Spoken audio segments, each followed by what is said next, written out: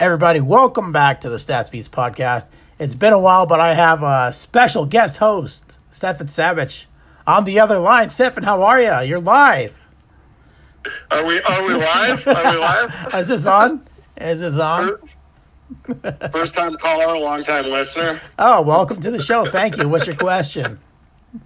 I love how the radio, when you listen to the radio and they're just like, the hosts are just like struggling. Like they have to take calls and it's just like they're struggling listening to them. Do people still call in? I mean, it's big over here in Massachusetts and Boston. They have a whole thing on it. And it's just like half the time they're just absolutely like crapping on them because they're extremely mean to everybody over here. It's nothing like KNBR where they're like super nice hosts. You know what I mean? Like super positive. Over here, everything's the end of the world. See, I've never heard that about the Northeast. Yeah, right. The rest of the country, the reputation is that they're super laid back, like surfers. Yeah. On that, let's start off talking about the New England. Let's start off with Cam getting cut. That was a shock because I actually the day before I made a podcast, I was like, "Hey, man, it was pretty clear, Cam was the starter, and Bill had him as a starter, and I don't know why everybody's like arguing about this and that, and literally like the day I set that up, and it's like, hey, Cam's out. I was like, out as a starter? No, he just got straight up cut. I was like, holy smokes. I don't think they were too happy with that COVID thing, and honestly, as great as Cam's resume is and everything else, if you completely divorce yourself from who Cam Newton is and what his history is, and you just go off of what he did last year. He's terrible. Yeah, I mean, you might as well let your first-round pick play. What's the point? And they weren't on the hook financially for a lot of money with his contract either. Most of it was incentive-based. So it actually made the decision a lot easier if you look at it that way. If you look at him as Cam Newton, former MVP, Like, what are they doing starting a rookie over him? Well, he threw 9 touchdowns for 7 picks. I think the last weekend, it was bad. He was terrible last year. Yeah. I mean, if you take away those rushing touchdowns in the red zone, he was dog shit. And like by all reports, Mac was playing just as good as he was. But the problem was Mac is a friggin' rookie. And it's if he's playing at the same level. Did the cherry on top, too, by screwing up the COVID thing. I'm not sure exactly what happened there, but it was clear the team was pissed off about it. Yeah. Yeah, I mean, that's pretty obvious. I mean, look what happened, like, literally a couple days after that. They're like, see you later, dude. We're done with it. But they don't say it. The Patriots are really good. He was starting that game. Yeah. Yeah, so he must have did something. He must have, like, pushed it or he did something like pushed it over the edge. But it was probably his outfits. His outfits? There you go. I mean, subjectively, I think I'd cut him just for those. Yeah. But... Okay. So good luck to the Patriots and Mac Jones. I think they're a 9-10 win team as they are right now with all the free agents they signed. I think they're just as competitive as they would have been with Cam because I feel like early on, he might struggle more than Cam, but he's obviously got a higher ceiling.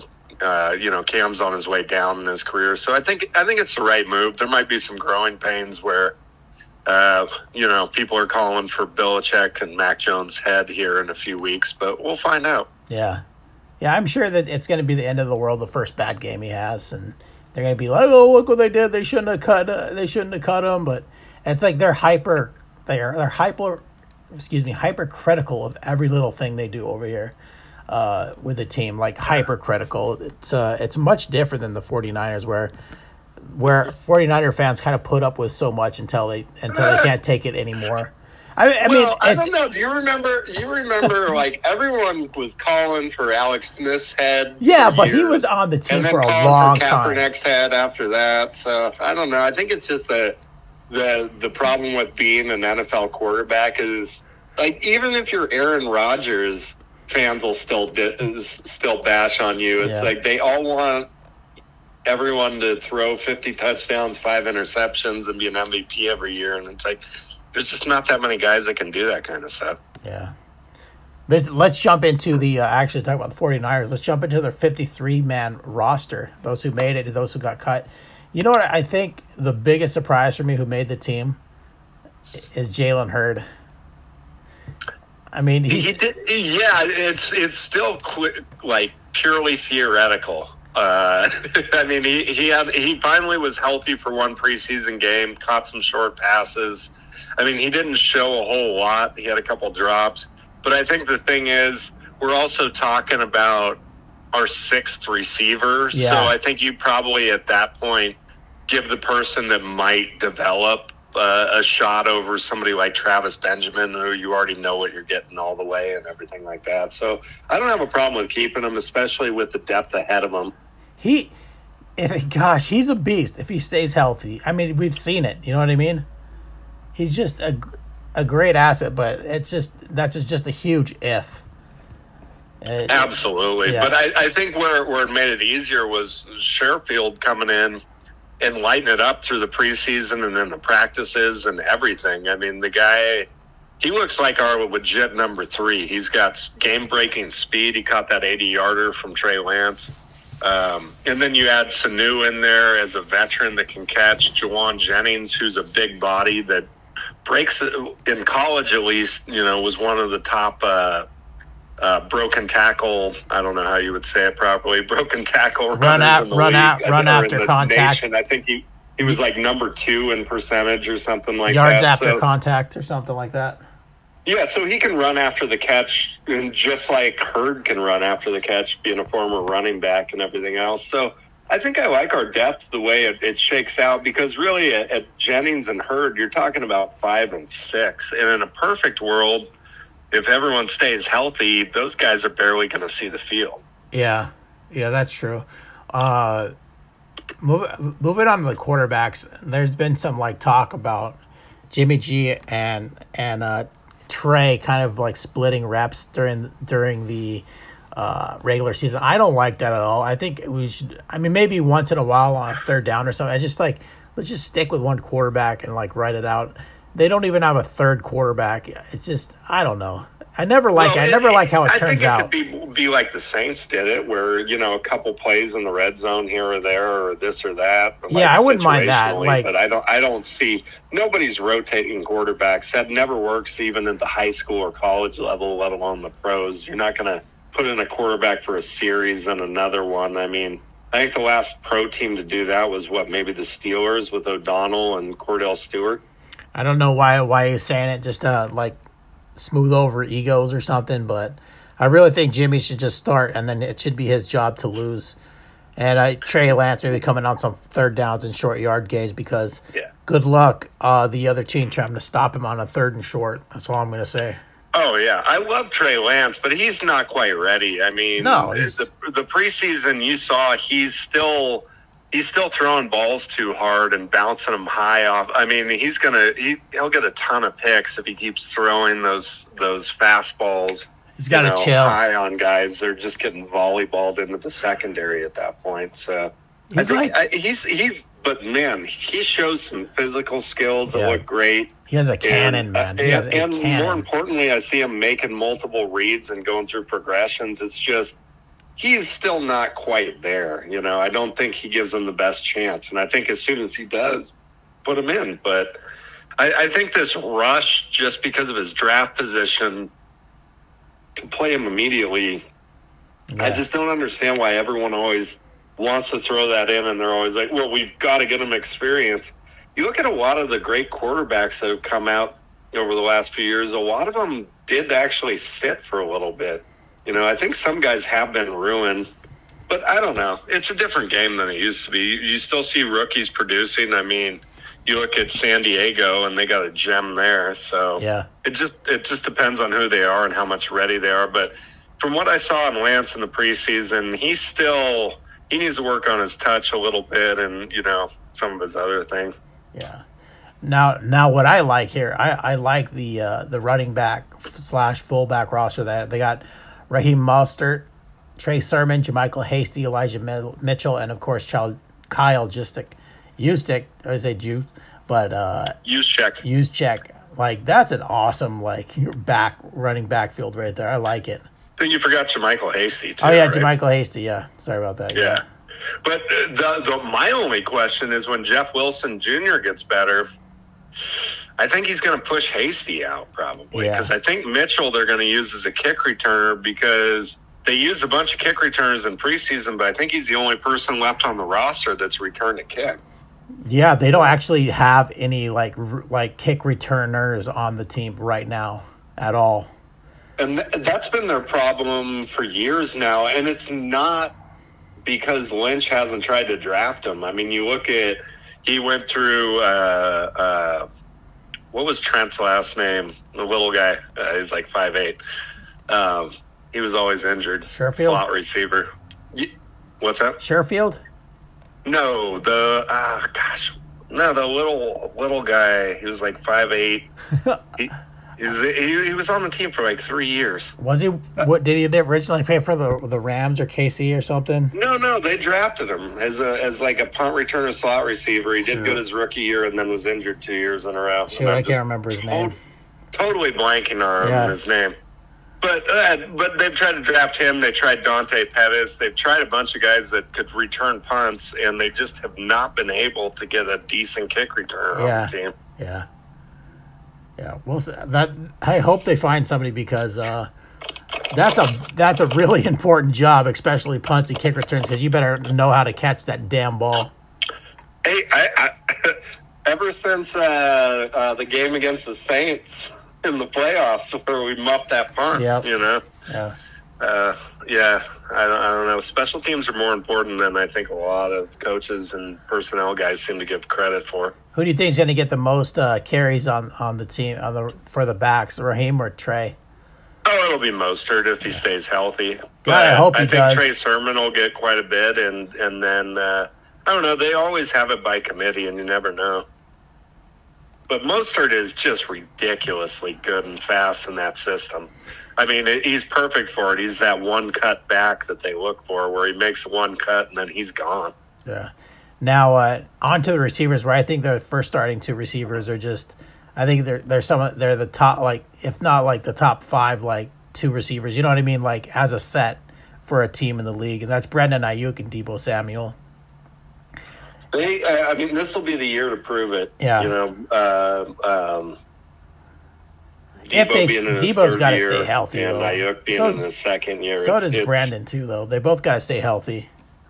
Yeah, I mean, neither of them both of them have injury concerns, but when they're healthy, both of them can run after the catch. Deebo especially can run after the catch. The guy's a little bowling ball. It's almost impossible to take him down on that first tackle. Yeah. So if they can stay healthy, and I don't know, I mean, it'll be interesting to see what happens. If Jimmy comes out and runs that offense with those receivers and the weapons they have, that offense looks pretty dangerous, but it's all going to be how it all comes out. If he's not pushing the ball down the field and dinking and dunking and going 3 and out all the time, it's not going to matter. So I think it's make or break for him and everyone else. You know, best case scenario, he balls out and they trade him for some of those first round picks they gave away. Yeah. And worst case, he's worth about what he's worth now, which is, I don't know. I don't even know what someone would trade for him right now. Yeah. Probably like a 4th round pick, 3rd round pick. Yeah, that's true. Tight ends, George Kittle, Ross Dwelley, and Charlie Warner. I think that's a solid tight end package right there. Obviously, George Kittle being like arguably the best tight end in the game. Yeah, he's got to stay healthy. Hopefully, it's hard though the way he plays. He's probably going to miss a game or two. And Dwelley's proven that he can produce. He's definitely can catch, and he's gotten pretty good at blocking. So I like him as a second tight end. We got the offensive lineman, of course. A lot of experience at center now. Alex Mack, and then you got Daniel Brunskill, Aaron Banks, Tom Compton, Mike McGlinchey, Trent Williams, Laken Tomlinson, and Jalen Moore. Didn't Mike and Laken play at Notre Dame together? Is that what it was? That seems like they're too far apart in age. Or they played at the same school. I mean, they both played for Notre Dame, I think. Something like that. Oh, yeah, that might have been right. Yeah. Something like that. But I think they got a strong offensive line. It works better than last year for sure. I would have liked. I would have liked to see Aaron Banks do better this preseason. I really thought, like, his footwork would have been better. I mean, he looked. I know he was in a different scheme in college, but he looked like he had quicker feet and better at getting into position than he showed in the preseason. So, well, I'll go ahead. Oh, I was just going to say, I think they're still good. It's just that fifth round swing tackle kind of outperformed them. In the preseason. And when Banks was like a second round pick, you kind of expect more out of him. So hopefully he kind of gets it together. But I still like him. I think adding Mack as the center is huge. I mean, the center is the quarterback of the O-line. He's calling all those protections, and he's one of the best. Yeah. So I think that alone raises the level of the entire offensive line's play by far. And going into defense, you can see how the 49ers are really focusing on the defense here. They're keeping 11 defensive linemen on the team. They're looking to bring as much pressure as possible at all times during the game. They got D Ford, Samson, Ibukam, Kevin Givens, Eric Armstead, Zach Kerr, DJ Jones, Contevia Street, Maurice Hurst, Nick Bosa, Arden Key, and Javon Kinlaw.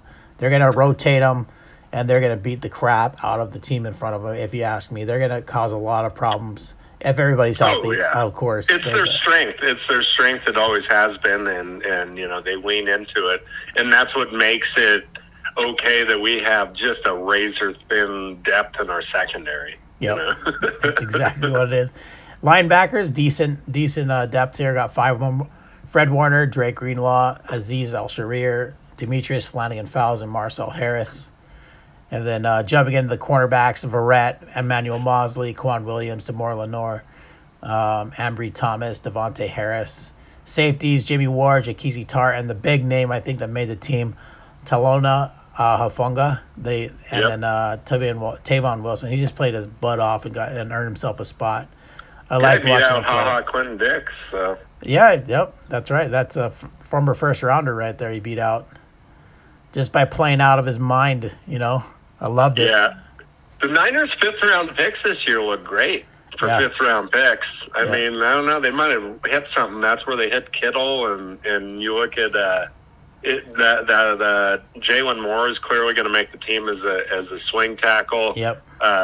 Hafunga was fifth round, and he looks like. I mean, he not only can easily, like I originally thought, would be a great gunner, but he actually looks like he could be a great safety, too. So having him for depth when Tart and Ward combined, I don't think have had a full season in a while. Yep. I think that bodes well for the safety position, which really leads us to the cornerback, where I like Lenore looks great out of Oregon. I mean, Ambry Thomas was drafted ahead of him, and he doesn't look nearly as ready, and it might be because he had a whole year off coming from Michigan. But they look a lot better in secondary depth. It kind of sucks when your two top depth people are rookies as corners, because even, Charles Woodson and great cornerbacks don't necessarily have great rookie seasons.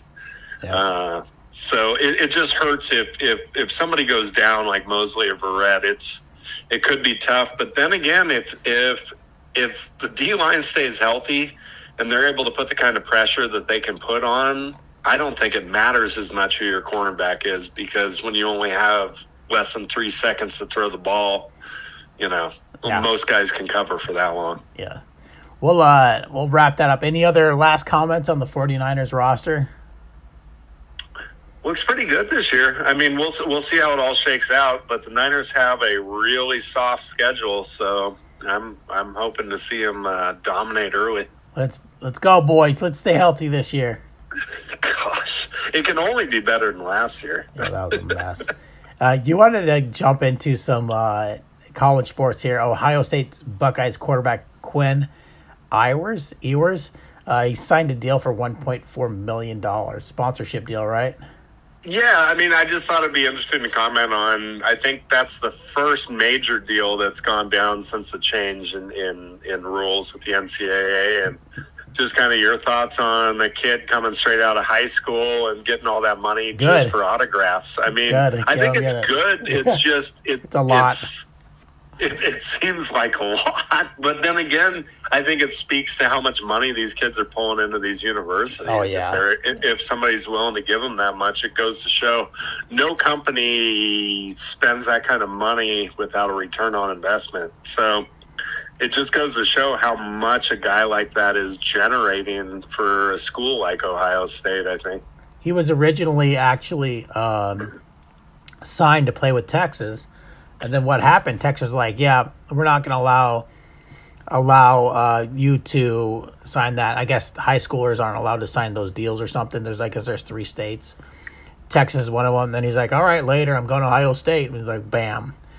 Well, that really backfired on Texas. That's what I said. I was like, idiot. It's not like they've been relevant since Vince Young played there, and you know they had that run there where Ricky Williams and then Vince Young, and then I mean Colt McCoy kind of put them on the map for maybe half a year. Yeah, and I don't know, bad move on Texas. But. I know, man, but I mean it's a lot, but you know maybe it's the market like trying to adjust to what their actual value is because they haven't been paid anything. So some of these kids are going to get paid and never do anything, which will be interesting to see how that rolls out. But I'm sure there's a lot of like asterisks on this contract too. Like if you don't start, if you don't do this, if you drop out, then you don't make any of this. Yeah, I don't know. It seems like there's a lot of variables with that. It'll be interesting to see how it all shakes out over the years. Yeah. But, it's not only for football. You have to think about, that girl, where I can't remember where her parents from, but she won the gold medal in the overall, the Asian girl from Minnesota. I don't think she's Laotian. I think she's something else, but did you see, I'm talking about? She won the overall, she won the gold. She's going to like Auburn or something. She's a gymnast.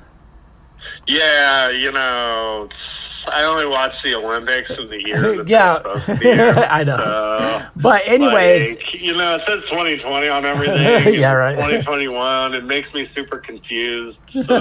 That's all right. No, but what I'm just trying to say I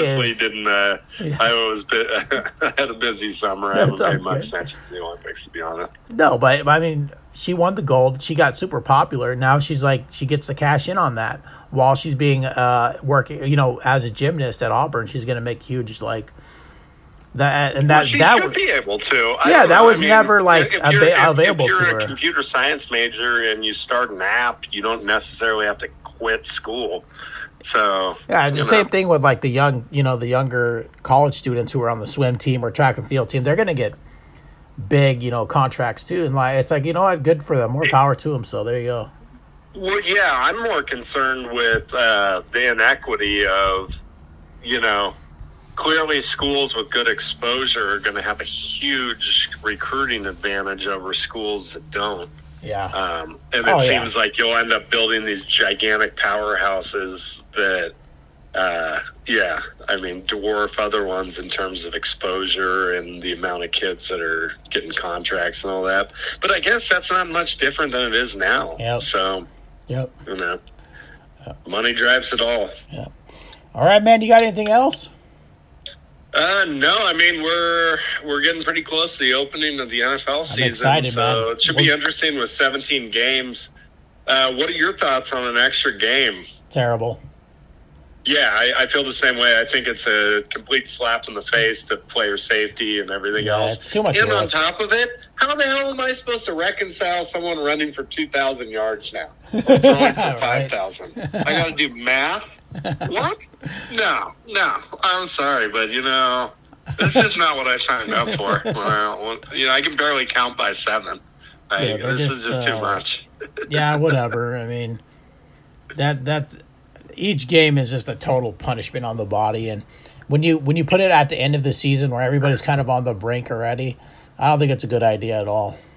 No, well, I remember just my experience. Like high school is like a lot of games at 10, and then I remember in college my roommates playing 12 or 13, and then it's like, and then you're talking 16. Was a big stretch up to that. And if you made the playoffs, even more. And now we're at 17. 17 is a grind, and there's going to be people getting injured and all this other stuff. And for what? I mean, it didn't make any difference in terms of like placement. There's going to be more meaningless games. It's like baseball and basketball. I like baseball and basketball, but at 162 and 82 or whatever games, or 164, what? Why will I care about 1 out of 160 games or 1 out of 80 games? Yeah. You know, and it's getting that way with football. At 1 out of 17, I mean, 1 out of 16 was skating the line where they all mattered.